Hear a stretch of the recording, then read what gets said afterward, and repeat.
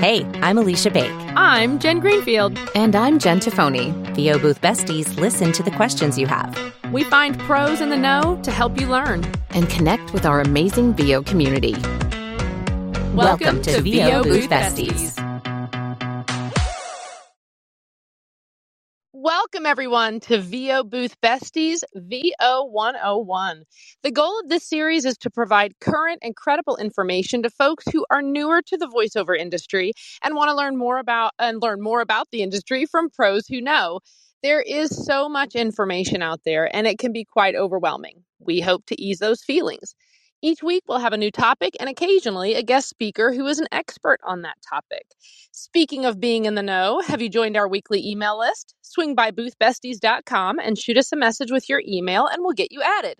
And if you haven't joined our VO Booth Besties Facebook group, join us there too. As usual, if you have a question as the interview goes on, simply drop it into the chat and we'll do our best to fit it in. Now, without further ado, let's get started. Over to you, JT. Thanks, NJ. Christi Bowen is a Nashville-based voice actor with over 25 years' experience. She's recorded thousands of projects in e-learning, corporate narration, phone systems commercials, and even museum tours. Past clients include IKEA, Deloitte, Sony, Sarah Cannon Cancer, HEB, and many more. Christi is a speaker and coach in the areas of e-learning and the voiceover business. She's spoken at numerous industry conferences on the topic of e-learning. In 2021, Christi opened Tennessee Voiceover Studios, a studio rental facility and VO training school in downtown Nashville. Back to you, NJ. Well, hello, Christi. Do you remember how to unmute yourself? Bottom right-hand corner. Oh, there it is. Hey, how are you? Great. How are you? Good. And I love the intro music, Tennessee Whiskey. That was clever. I like it. I know. It was like, I told JT, I'm like, we need a Tennessee song. Let's think. And that's what you get. It wasn't upbeat, but man, Chris Stapleton crushes it every time. So absolutely. Well, we're so glad you've joined us. I think this is going to be a fantastic conversation. Oh, thank you guys for having me. I'm glad to be here. Absolutely. So, you know what? Let's jump in. So, you're a voice actor who does many different genres, but a lot of people know you for e-learning. So, how did this kind of become a focus for you? Oh boy. I ended up doing a lot of e-learning I was thrown into the deep end of the pool with that. I had been doing some marketing and reaching out. And at the time I was marketing to some people from my alma mater, University of Florida. And one of the guys that responded to my marketing post was like, oh yeah, we hire voice actors all the time. And so I chased him for about 6 months and he finally hired me. And he sent me this, very long e-learning script and I just kept doing them for them. And then they kept sending me very technical medical scripts. And I was like, oh, goodness. Okay, can I do this? And I just started doing more and more e-learning because those jobs allowed me to then, get more jobs with other people because I had samples and I could say I had clients in that area. And it just kind of snowballed from there. But then I was asked to be on a panel or speak, I think maybe at voiceover at VO Atlanta, maybe. And then the next year, I spoke with Laurel Thomas and Paul Boucher. And the three of us spoke and did, X sessions and everything else. And then it just kind of snowballed from there. It just kind of went. There's no better origin story than that, right? Like I tried and things worked out and it kept going. So as we mentioned, this is part of our Thursdays are geared more toward talent that are newer to the industry. Right. Yeah, wonderful. And so fundamentally, can you kind of explain to our audience, for those who may not know, how do you define e-learning? Like, what does that project look like? Yeah. So e-learning is internal corporate training most of the time. I'd say about 95% of all e-learning is internal corporate training. The idea behind an e-learning is to change behavior of employees. Now, that doesn't mean it's a bad thing. We might think of sexual harassment and slips, trips, and falls and that kind of thing. But it's also, we have a new computer system. And you have to learn how to use it to complete your job. So we have to change your behavior from the old way of doing things to the new way of doing things. Therefore, it's, they call it behavior change. And that doesn't, like I said, it doesn't have to be a bad thing. It can be a good thing. And It's internal most of the time. There are some forward-facing and customer-facing e-learnings, but it really is mostly behind-the-scenes training within a company. So if you have to do any kind of law based on new laws and things that come along. A lot of industries are very heavily regulated, and so you have to do continuing training and learning. That falls into that category of e-learning. Most of the time with e-learning as well, not only what its purpose is, but e-learning is much longer than a corporate narration. Also, you are normally asked to divide the script up into the separate segments that are sent to you. The script will always be divided into little tiny segments, and they'll have captions or titles for each different file. That's because the way that e-learning is constructed from the instructional design standpoint, it's broken up into segments, kind of like a very glorified PowerPoint presentation. So every time the slide changes, the voiceover would change. And with that, they want separate audio files. So e-learning is kind of a little bit bigger of a deal than corporate narration because it's usually longer. And also you do have to, most of the time for clients, expect you to send separate files. And that just makes it a little bit different than other kinds of voiceover that you do on a daily basis. So let's stay with that stream of conscious there. So e-learning, long form narration in general tend to require additional skill sets. Would you agree with that? Absolutely. So let's talk about those. So for Yeah. example, you're talking about, I'm going to kind of jump around just a little bit, but we're talking about editing, we're talking about mastering, we're talking about separating files. Can you dive a little deeper into this? So Absolutely. where the voiceover comes into play, and I loved how you already said this, that imagine a PowerPoint, right? And there's visuals happening and your voice is supporting those visuals. But is there always an engineer on the other side? For so many other genres, a commercial and different things like that, there may be an engineer that's doing all of the editing and putting things together. How does that differ from e-learning? E-learning is mostly done. There are a few companies out there, so I will make that caveat right off the bat. There are a few companies that want you to send raw audio or will do directed sessions, and they do the post-production on their end. The vast majority, though, they're expecting you to do all of that work. There's very few, maybe, if it's a new client, they might want to get on the line with you to make sure the tone and pace are right for the first little bit of the project, and then they're like, okay, go do the rest on your own. But most of the time, they will send you a script and ask you just to deliver the files. And that means you have to go through the script, look at it, make sure you have asked all the questions you need to ask as far as pronunciations, file naming if it's not very clear. And once you have that information, then you can record the script. You will then be expected to go through and edit out all your mistakes, of course. Then QC it as you're going through and listen to it. Make sure you've said it word for word. You haven't missed a word. You haven't, said and substituted a word that you shouldn't say or whatever, that you've gotten the script exactly right.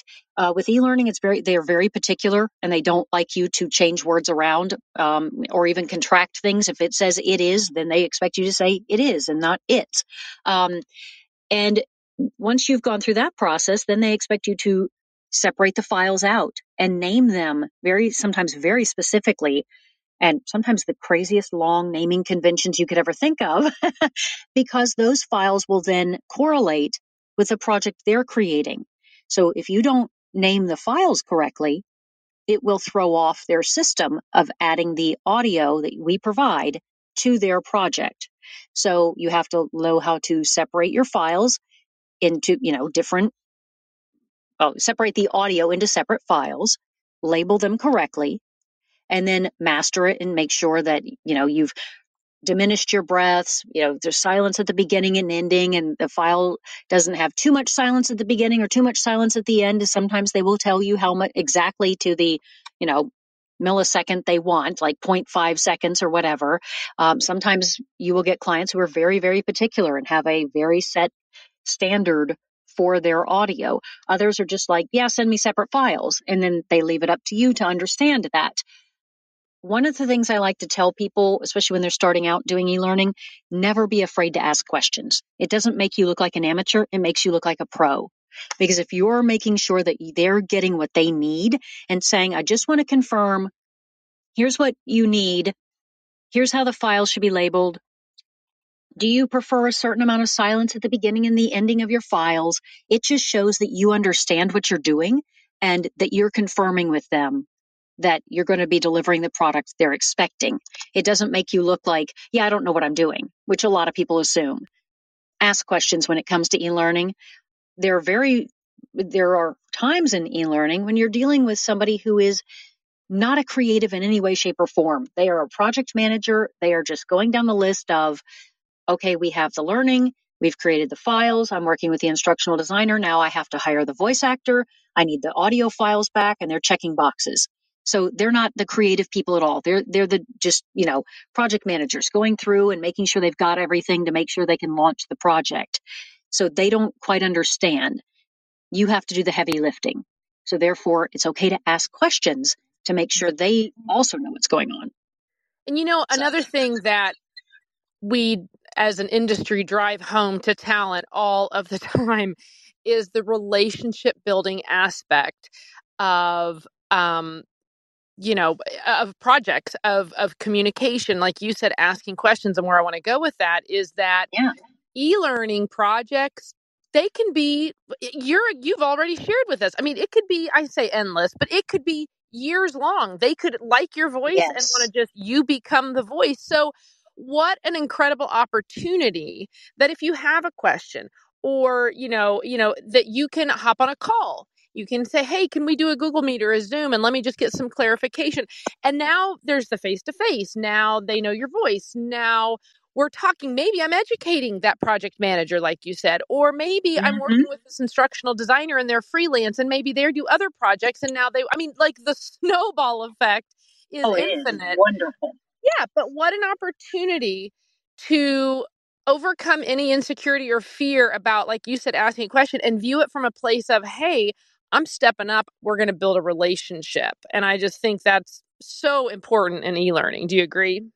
Absolutely, because the thing about e-learning is that you will always have revisions and you will always have continuous work because things change, especially if you happen to fall into something that is either medical or legal related, or like I said before, there's a lot of continuing education that different industries need and or certification because laws and different things change every year or every couple of years. And so when that stuff changes, you get hired again because they don't necessarily need to do the entire project over, maybe just sections. Maybe they've written it in a way that most of the project is evergreen, except for a few sections here and there because they know that numbers may change, the year may change, certain amounts, like especially for HR. This is another great area. If you do a project for a large company and they talk about the benefits. Well, the health benefits, the numbers change every year, and they'll say your 2022 benefits, your 2023 benefits, your 2024 benefits. So those things will change. They can hire you constantly to redo little pieces and parts after you've done the major project, which means you get continual work. So developing that relationship with these companies or with the end client or the freelance instructional designer or whoever is very important. Being someone they can rely on when they've got a project, which sometimes usually will be, oh, we have to update our benefits. We need it by next Friday because we're having a presentation. Can you make that happen? And then they call you in a panic going, oh my gosh, I need this tomorrow. So, developing that relationship and they know they can count on you is extremely important in e-learning. And like you said, there are a lot of times these instructional designers will either move from company to company or are freelance. And when they do that, they take you with them because you're, one of their trusted vendors sphere that helps you become, one of their tools in their toolbox that makes them look good and can deliver a good product. So they keep getting hired. Therefore, you keep getting hired. So it's definitely beneficial to develop really good relationships with, the people that you're working with in e-learning. Excellent. So let's go back to kind of the technical side. Yeah. For folks that are getting into e-learning, and we're talking about editing and mastering and Mm-hmm.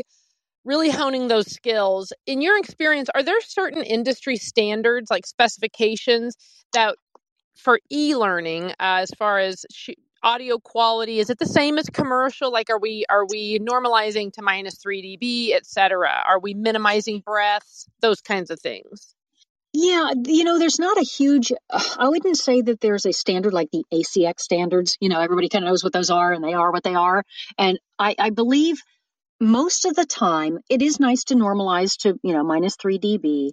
It is good to diminish your breaths in between sentences and words and things. Not all of them, because we do breathe and we're human. But I do know that most people expect there to be either room tone or silence at the beginning of the file so you don't start out a file with a big breath.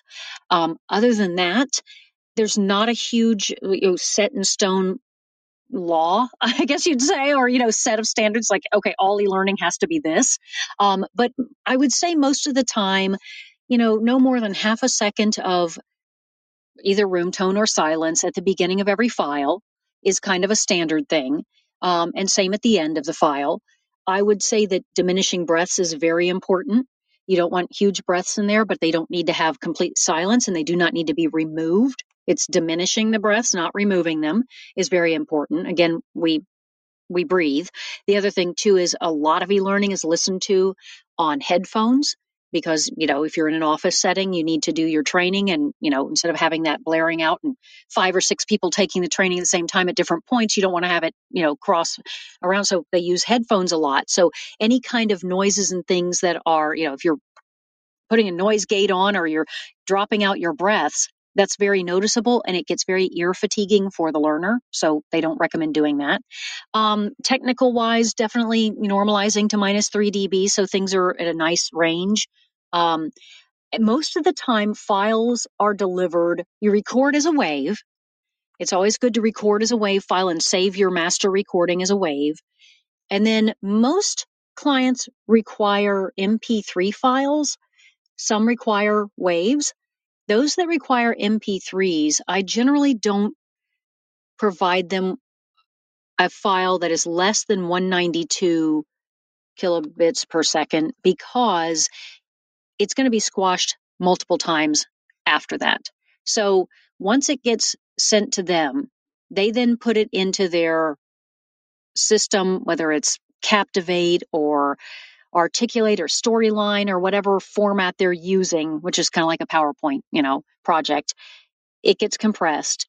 Then they upload it to what's called an LMS or a learning management system. And that's what houses the learning for the learner to go to within the company. It gets squashed again. So it keeps getting compressed and compressed. So if you deliver them, a small MP3 file to begin with, by the time it's heard by the learner, it's really compressed.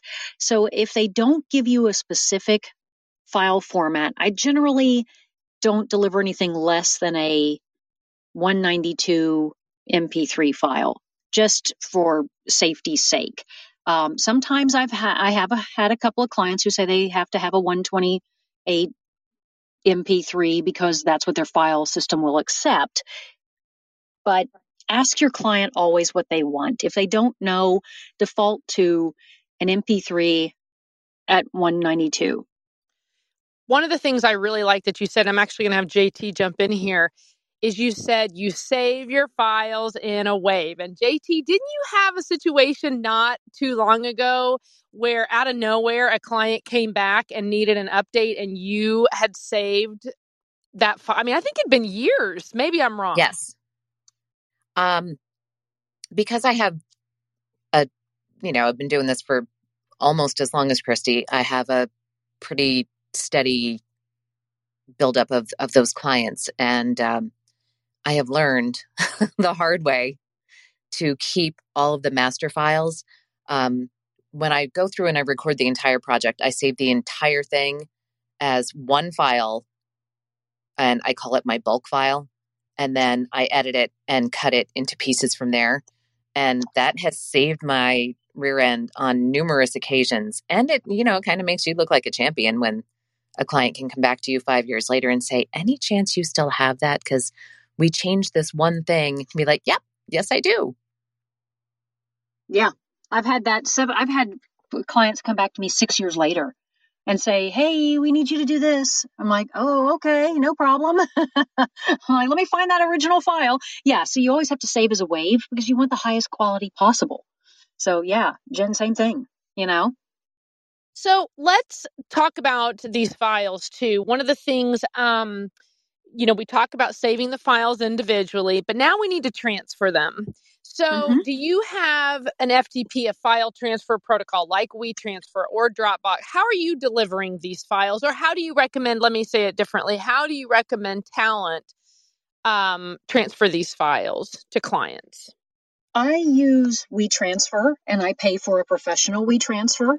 It's worth the money to me, just to be able to supply as many files as I need. I don't have to worry about, limits, because again, some projects for e-learning can get very large. But also it allows you to brand it. So when they, click on the link in your email, it goes to your page with your, branding or your photo or whatever you want. So again, it's another reinforcement of you're a professional, and name recognition and everything. So I use WeTransfer. However, I do have many clients that provide me with a link that say, when you're done, please upload the files here. That's starting to become more of a thing. When I first started, 5, 6 years ago, even, I was doing more WeTransfer. But there are lots of clients now who are providing me with links to their internal systems, and they have file folders labeled with all their, either voice talent or their projects or whatever. So I am just using their FTP systems, whether it's, Box or Dropbox or whatever they happen to provide. But if I have to deliver the files myself, I usually do WeTransfer. If it's a small amount of files, because some e-learnings are very short. I did one this morning, in fact, before this call. It was only 4 minutes long for that particular module. Now, there are going to be 15 modules in the whole project, but they're delivering them chunks at a time. And it was 4 minutes total. I was able to zip those files and just attach it to the email. But most of the time, I prefer WeTransfer for a couple of reasons. It gives them a chance to not miss it in their email or have maybe a potential, block on, firewalls or something on their end if it's an attachment. The other reason is I can always go back into WeTransfer and look and see, yes, they've downloaded it. No, they haven't. I can send them a link in an email, which is easier and may not get blocked by their firewalls. It also shows me that, if I ever happen to have a computer crash or whatever, they're saved in the cloud for a little while longer on WeTransfer. I can go back and go, hey, I'm going to download these files again if something happened, just by accident. So it's another backup system. That's great. I love WeTransfer. I've been using it Yeah. all the time over the last probably 6 months. Actually, it's newer to me, but I agree that clients are also, it gives them accountability when they're able to provide it for you. You see the same thing with lots of different areas, so I think that's great. How do you, in your experience, how do you feel the genre has shifted in the past few years? I would say, aside from the technological side, again, like transferring files and things like that, do you think, have you seen a change? Do you think whether it's the voice, whether it's, I don't know, kind of the process, have you seen a Yeah, change? I have seen some changes, from when I first started. And I don't know if it's just the particular clients that I've been working with or the things I'm hired for, but even within that, and even in some of my larger clients I've been working with for 10 or 11 years, shorter modules, more of them, but shorter modules. Instead of getting really long scripts that you're like, oh gosh, 49 pages. Okay.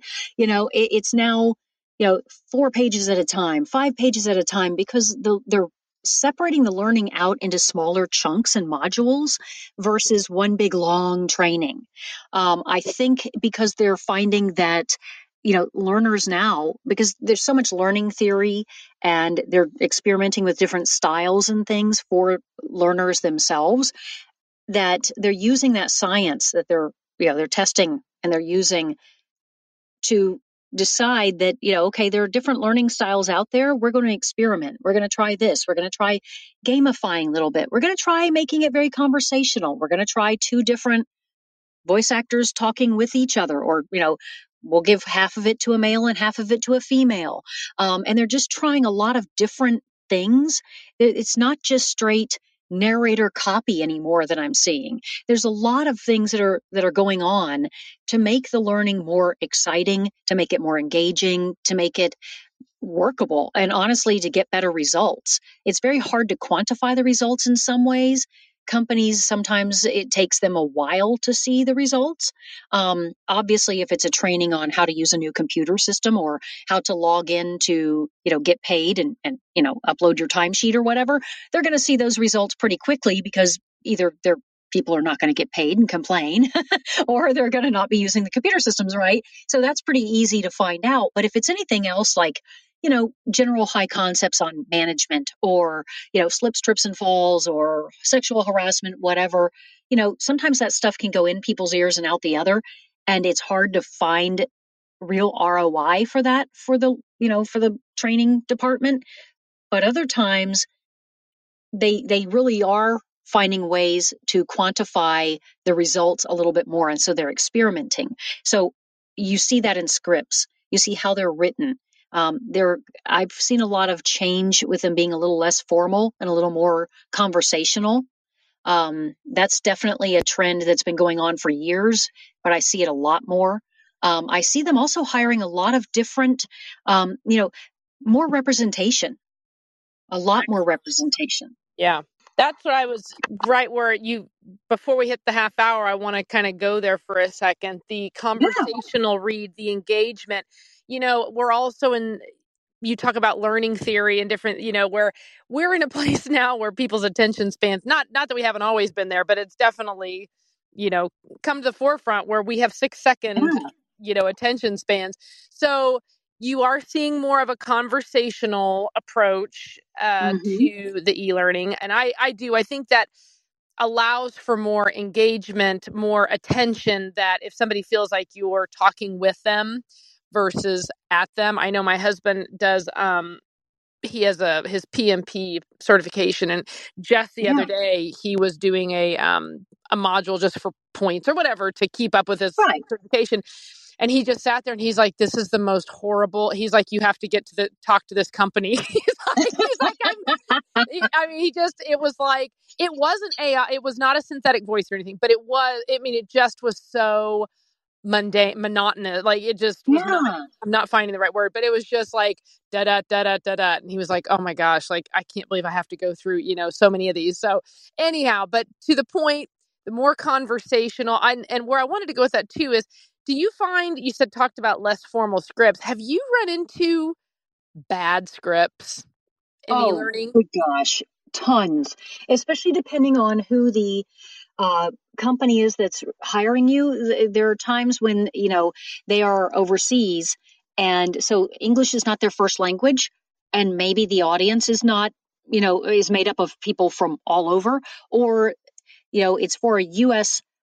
company, but they're hiring an offshore, outside the United States, potentially India or other, Ukraine or wherever else. There are a lot of companies outside the U.S. that are creating this training, and then they hire a U.S. speaker, and then it's for a U.S. audience, and you're reading it going, okay, I would never talk like this to another, American or North American, or Canadian, but it's written by other people. And so therefore it can be very challenging sometimes. I've actually had to have discussions back and forth with several of my clients saying, okay, I changed this particular line, or I've given you both options, but if my audience is American, they're probably not going to respond to this particular, line or whatever it is, or this particular script, because it's not written in a way that makes sense to an English speaking, American English speaking audience. Would you consider changing it to this? Sometimes they do, sometimes they don't. I always give them what they've originally written, but sometimes they're very badly written, and I have to make my case, and, very politely as much as I can. But, yeah, sometimes you get things that are just, wow. You just have to Yeah. scratch your head and go, okay, I'm going to record it as is. And I know they're going to come back to me and change it, but I get to charge for revisions. I mean, you try your best. And if they say, no, please record as written, you do. People at the company hear it and go, what in the world is that? That's not going to work for our audience. Change it, please. And you get paid again. So, sometimes that's not always a bad thing. I hate to say it that way. Sometimes it's not a terrible thing. Well, I was just going to ask, do you ever ask a client, is it okay for me to change this? Because I've had both. Yeah. Some that say yes and some that say no. Yep.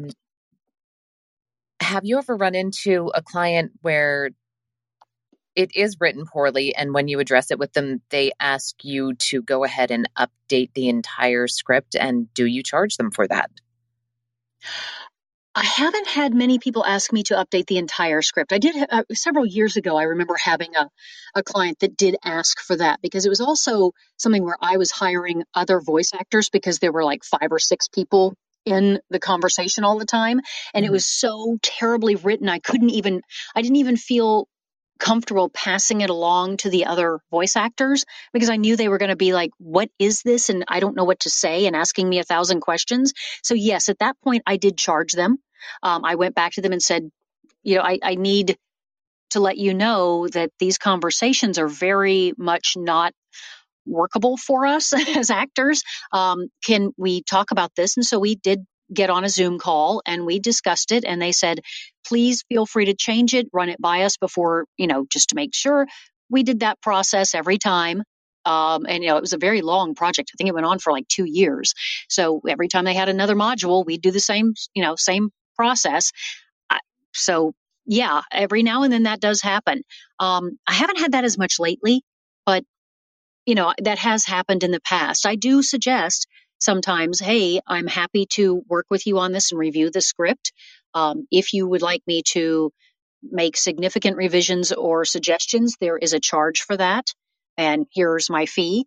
And a lot of times they will come back and say, sure, great, go for it. We don't have the time. Or other times, no, we'll run it by our client again and get back with you with an updated script. I've had both. Okay. So it's acceptable to do that. It's just all in the way you approach a client. Yeah, absolutely. I mean, you have to be as polite as possible because you don't know exactly who wrote it. You don't Right. know if they're under such time constraints that they're like, no, go ahead and do it as written. We'd have to deliver. And then, when in the review process, they're expecting the changes, their client will say, hey, yeah, we hate this. We don't like the way this word is. We change this line. We change that line. And then you just do it again. It depends. I think it really depends on the client and where the production company and or instructional design company and the deadlines they're given by their end client. So yeah, I mean, I've had both, but I do think it's all in how you approach it. You have to be as professional as possible, not put anyone down, but just point out that potentially the audience for this e-learning might have difficulties in the way this is written. Is there anything I can do to help you with that? And Right. then So you're wait for their solving their answer. problem. Yeah, exactly. Trying to point out something to them that they might not know or understand. They might not see the problem because it's not their first language. Right. Real quick, before we Yeah. move on, it looks like we're at the half hour, so I'm going to do a quick room reset. If you've just joined us, we are VO Booth Besties. Our goal is to help working voice actors get the answers to their questions from the pros who know. Today, we're joined by the remarkable Christi Bowen, and we are discussing e-learning. NJ, it looks like we have just a couple questions from the chat. Yeah, before we jump into those, let me just ask a couple more Sure. that we've got listed. Yep, and then we'll turn that over. So, Christi, one of the questions we hear all the time, and they're probably intertwined in the chat as well. Where do I find e-learning jobs? Who am I connecting with? How am I pitching myself? How should people be approaching this? Is it P2Ps? Is it direct marketing? Is it LinkedIn? Yes, to all. There you go. All right, Exactly. thanks, No, folks. that's the short answer. Yeah, exactly. Short answer. Okay. So the longer answer is, definitely direct marketing is always good, especially if you have a background, prior to voiceover Because most of us have had another job in our life, or two or whatever specialty or area you may have some kind of insight into and maybe be considered a subject matter expert, let's say, medical field or IT or customer service or sales or whatever, reaching out to companies that you have some connection with, something that, you've done for years or whatever, is always a good place to start for your direct marketing because you can talk their language. And that's one of your selling points. That's a value add to them. So when you're approaching them, I've worked for X number of years in this particular field. I understand your audience. I can be considered your subject matter expert. Therefore, I would love the opportunity to work with you. When you do your training, reaching out to the training. Well, okay. So that's one thing in direct marketing. Pay to plays also have an abundance of this work. It's a great place to try to find it. Agents are not. Agents sometimes have e-learning, but very rarely. So for people who are thinking, can I get this work from an agent or whatever? Probably not. I'm not going to say never, but just it's not as plentiful through agents. There's also connections on LinkedIn and Twitter, not Instagram so much. A lot of people in instructional design who are the people, instructional designers, content creators, learning and development trainers. Those are a lot of the key words for people who have the titles and some variation thereof that would be doing the work that would then hire us. They are the creators of the content, like a producer or like a creative director on the advertising side. So in the e-learning world, it's an instructional designer or instructional developer, a content creator, creative developer. Those are some of the learning and development, training department, whatever. Sometimes human resources, because depending on how big or small the company is, the human resources person is tasked with the training, when they have new hires or benefits management, whatever. So those are the areas that you're going to look for. LinkedIn and Twitter tend to be where those people are. They like to share learning theory with each other. They like to share the latest learning trends on, Twitter. They also, through LinkedIn as well, because it's B2B. The thing about e-learning compared to a lot of other work that we do, other than, corporate narration, is business to business. It's more, you're dealing with companies than dealing with advertisers or creative people, mainly because they think a lot of what we do is kind of Hollywood like. So they're like, oh, a voice actor. Oh, they'll listen to our demos and think, if it's a demo of a spot we didn't do, oh, we've got the voice who did, Macy's commercials, right, or what, yeah, that kind of thing. So they get very enamored with that when they're, more corporate minded folks than creative minded folks. I think, where to look for the work, that's always the thing everyone's searching for, obviously. But those are all good places to look for the work. I will tell you there are a lot of people on LinkedIn searching for this work, and, people do get it through that way. I think a lot of the instructional designers and people that are on LinkedIn are kind of inundated with us voice actors reaching out to them. But I think if you are sharing your value, sharing content with them that is relevant to their jobs and how you can make their life easier and better, that's going to set you apart and also going to make it, instead of I'm desperate, hire me, they don't like that. But you also have to have a really good demo, and you need to have a really good sense of what you're trying to accomplish, so that you can bring value to them instead of, yes, they're going to pay you and we all need to eat and, provide a roof over our head. And they all know that. So do they. But I think if you're providing them content, they're more willing to be open to listening to you and engaging with you. Excellent. Well, you've taken me right down the path I was going to next, which is, I read your mind. Yeah. It's like we knew it was happening here. Exactly. How important, or excuse me, well, one, how important is an e-learning demo specifically? And two, do you find that you're actively auditioning for e-learning jobs, or is it more of that I've built a relationship, we found one another through one of these platforms maybe, and I'm just getting directly hired? I'll answer the second question first. So when it comes, I have a stable of clients, so they send me stuff all the time, so I don't have to audition as much.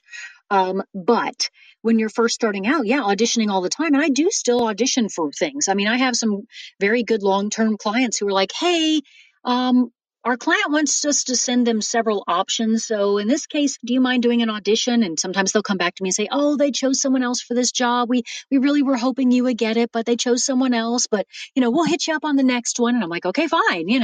So there are times when I still audition, and I will find things through, other platforms and things to audition for.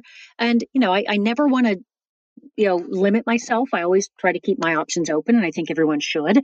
Auditioning for, e-learning is a good thing. But I find that most of the work I've been doing lately is just because I have regular clients and they just send me the work. But yeah, a little bit of both. And it takes a while to get to that point. I know the new people who haven't started this yet are like, well, I'm not there, which means you're going to have to audition for them. When it comes to having a specific e-learning demo, I think when you're starting out, if you have a narration demo that has maybe a piece of e-learning where it's the typical, in this module, we'll discuss blah, blah, blah, blah, blah, blah, blah, or something of, click next to continue, something that is kind of a typical e-learning style clip is not a bad thing. You could get away with a narration demo because you're speaking you're not trying to sell a product as much. You're just conveying information, which is what they're listening for. Eventually, it's best to probably have a specific e-learning demo. Just send them. Maybe you have just a narration demo and you relabel it e-learning demo. To send to somebody so that when they're looking at it, they're like, I didn't ask for narration, I asked for e-learning. You can do that too. If, when you're starting out, if you only have the funds for one or two demos and you do commercial and narration, a narration demo generally suits just fine to start with. Again, having a piece that sounds e-learning-ish on there is not a bad thing.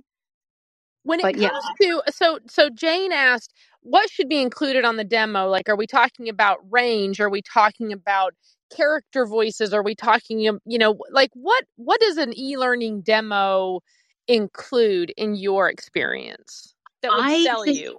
Yeah, I definitely think it needs to have range. And it needs to have definitely a character kind of thing, and definitely, kind of the straight narrator speak again, just because they need to know that you can do that because they're going to have projects that require that. But also range as far as your voice style, maybe sounding younger or a little, older, a little more mature or trustworthy, I guess you could say.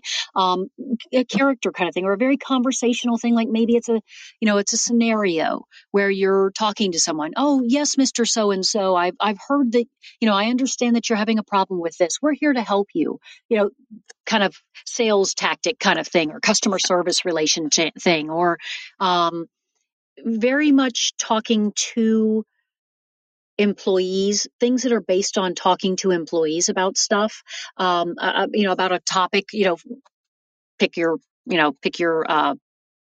industry. I think having a wide variety of industries present is good. If you feel comfortable with medical narration, or even mild medical or healthcare related topics, having something that shows that you don't mind that.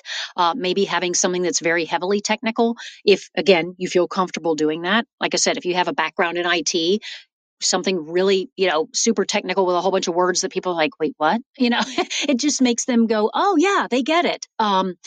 Definitely showing range, a little bit of character in there. If you're, again, comfortable, maybe an accent or two of, if something you can do, like I have a piece that has Southern in it just because I can do that. Again, Tennessee. But, if you happen to be able to do a great New England accent or very, flat Midwestern or whatever it is, or California vibe, because there are a lot of companies based in different places. If you can do kind of a transatlantic, as they call it, or, whatever it's called nowadays, something that has that vibe to it, that's great too, because there are many companies that are worldwide and they're training learners that have, many of them have English as a second language. They have a great command of it, but it's not their first language. So therefore, having something that is very neutral is also a good thing. If you happen to be able to do a little mid-Atlantic, style voice, showcasing that. Again, range is very important. That's excellent. That's excellent. Um, is this kind of demo one you can DIY? Does it need to have music beds? Do you need to have it professionally done? Do you need to be coached to it in your experience? Boy, if you've been doing this for a really long time, you could probably do your own. I don't even do my own. And I've been doing this for a long time because I just want somebody else's ears on it.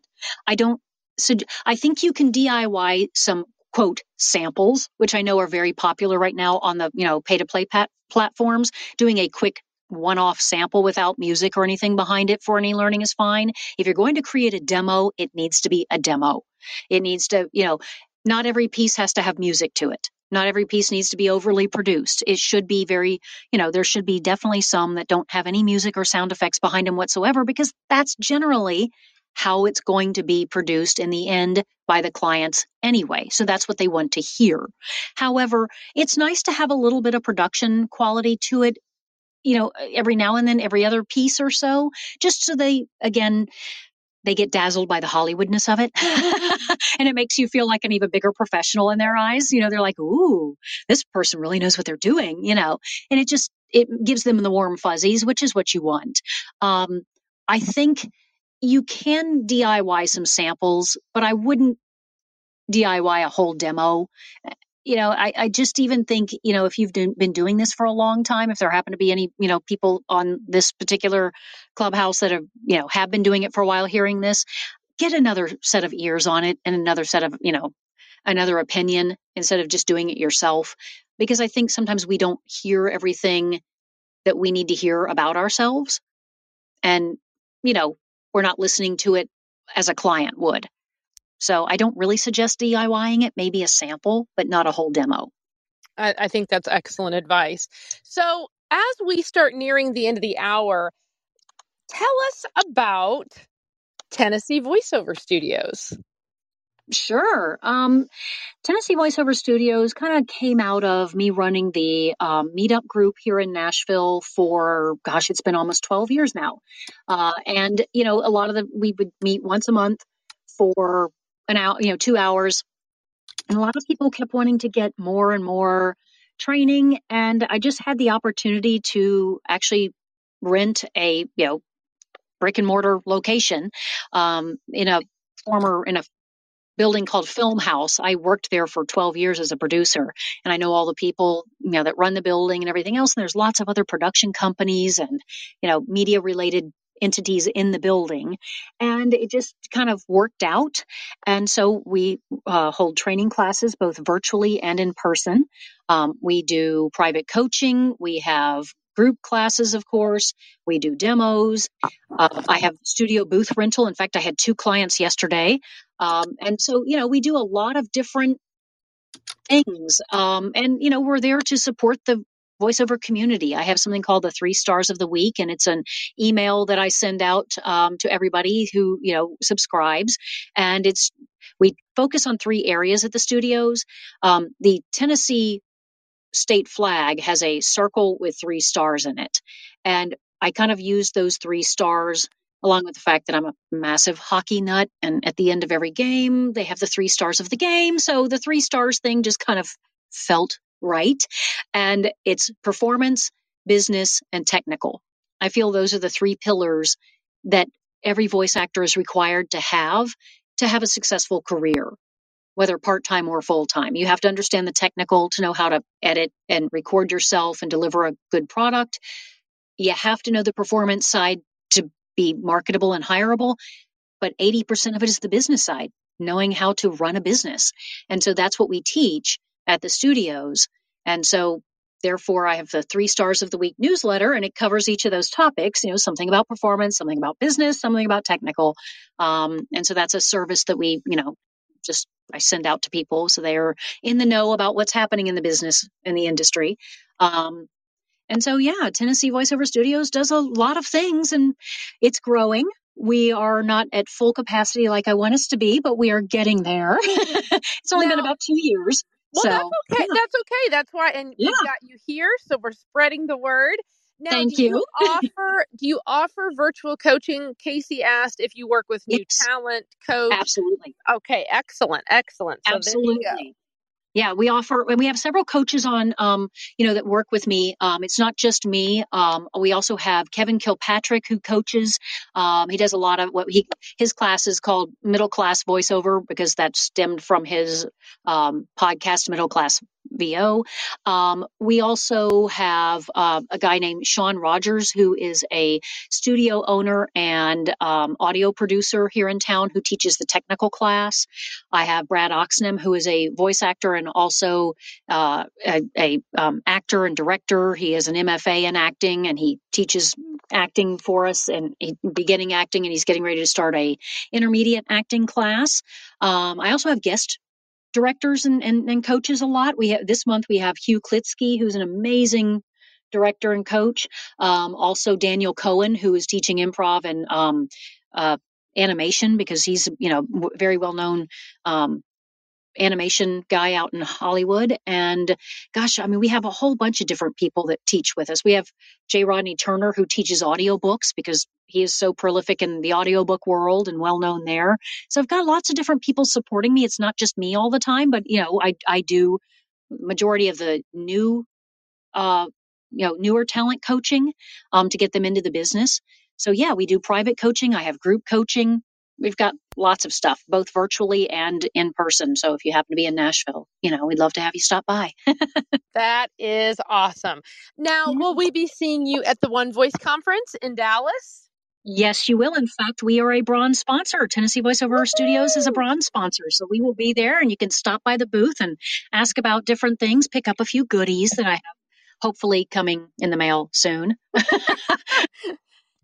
Crossing fingers they're delivered. Exactly. Yes, but I will be at the One Voice Conference. I'm not speaking this year, but I will be sponsoring, and I will be there to, be on hand to answer questions and just, also learn, because I never stop learning myself, because I think the best way to coach others is to keep up with the current trends, know what's happening out there, be well versed in things myself, because and there are a lot of genres that I don't teach at the school because they're not something I do.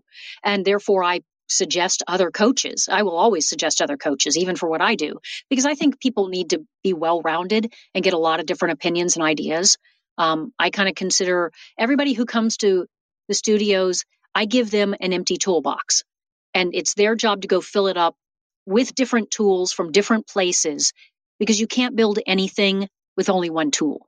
You have to have a nice solid foundation, and that takes lots of tools.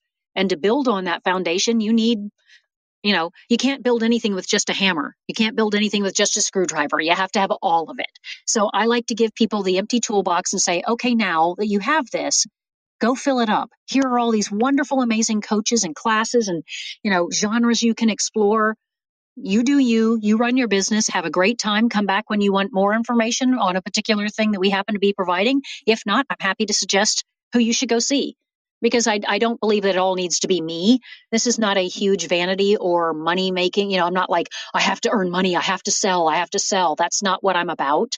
I'm more about, I'm here to help the industry. And that's what this is for me. Well, you're amongst good people, because we feel the same way. I know you guys do, and I love my VO booth bestie ladies, definitely. Well, it just, this in any entertainment industry, one, we know it's so subjective. One, we know it's a place. Certainly being in a booth could be very lonely, and there's a lot of insecurity and imposter syndrome and all the things. And my goodness, what better way to lift each other up, right, than to just support one another, to share information and, build each other up. I think it's great. Yeah, I agree. I think I'm just doing a real quick, this has been amazing. I can't believe we're already at the hour. Dean Brown, P2Ps, we discussed that. Matt Nelson asked about direct marketing in P2Ps and who to connect with. We covered that. Samples and e-learning for prospects for Jane, we answered that. Casey, connect with Christi. You two can work together. And I think that's everything. So, yay. Thank you, Christi. You're welcome. Thank you, guys. Well, we have made it to an hour, but before you go, Christi, we like to ask our guests 3 for fun questions, kind of James Lipton style. So the first one is, what singer, band, or composer are you enjoying right now? Ed Sheeran. Ed Sheeran. Did I mention Ed Sheeran? I'm actually going to I've been to one concert already this year on his tour, and I have 2 more coming up next week. I'm going to Friday and Saturday. Oh my God. Super fan. Okay. Yeah. Cheerio. Oh my gosh. I love it. Okay. Our second question, if you listen to podcasts, what podcast have you been listening to lately? Oh, shout out to my friend Mark Scott for his VOpreneur podcast. I also listen to my dear friend Kevin Kilpatrick and Bobby Maxwell. Happy birthday, Bobby Maxwell, today. Their podcast, Middle Class VO, although they are rebranding and coming up with a new name. So that's to be announced. Yeah. So that is definitely a podcast I listen to. Gosh, that's all I've had time for lately. Well, that's honestly. Okay. Sometimes we have guests on and they're like, you know what? I don't listen to podcasts. And we're like, that's okay. But at least you were able to name a few. We could give a few shout outs. So our last question is, this one's usually the tough one. What is your favorite dessert? Dun, dun, dun! Oh, that's not fair. Can I don't eat a lot of dessert, but when I do, it's either cobbler of some kind or probably, oh gosh, I really love tiramisu. Oh gosh, bread pudding. There you go. Pudding. There you go. Bread pudding is it. Yep. Outstanding. All right, I'm going to turn it over to JT. Thank you, Christi, for being here. So much fun and so much good information. We want to thank everybody in the audience for joining us today and each week. We so appreciate your support. We want to remind everybody that VO Booth Besties is live 2 days a week, and we invite you to join us Monday nights at 5 Pacific, 8 Eastern for our VO 101 series, Thursdays at 10 a.m., 1 p.m. And by the way, Bobby Maxwell is in good company because AB isn't here today with us because her family dropped in to surprise her because it is her birthday as well. So, happy birthday, Alicia. Yeah. So if you're on social later, drop her a happy birthday. Meanwhile, be sure to connect with each of us on LinkedIn, join the VO Booth Besties Facebook group, and replays are all available to listen to on our website, boothbesties.com, on YouTube, or pretty much anywhere where you find your favorite podcast. Be sure to share your comments, like and subscribe. And as NJ mentioned at the beginning of the hour, sign up for the VO Booth Besties Monday newsletter so you know what's coming up in the week ahead. You'll also find a link to discounts from our affiliate partners, including Paul Schmidt, V123 Pros, Voice 123, George the Tech, and more. All right. And we are excited to share that on Monday, our guest speaker will be automotive rock star Jenna Birmingham. If you thought about getting into automotive, even for a minute, you won't want to miss it. And once again, thank you, Christi, and thanks everyone for joining us. We'll see you next week. Thank you. Bye. Bye. Hey, everybody. Thanks for listening to another episode of VO Booth Besties. Be sure to subscribe to our podcast. Well, pretty much anywhere they're playing podcasts. And follow us on Instagram and Facebook so we can keep the conversation going. VO Booth Besties. Yeah, it's a thing.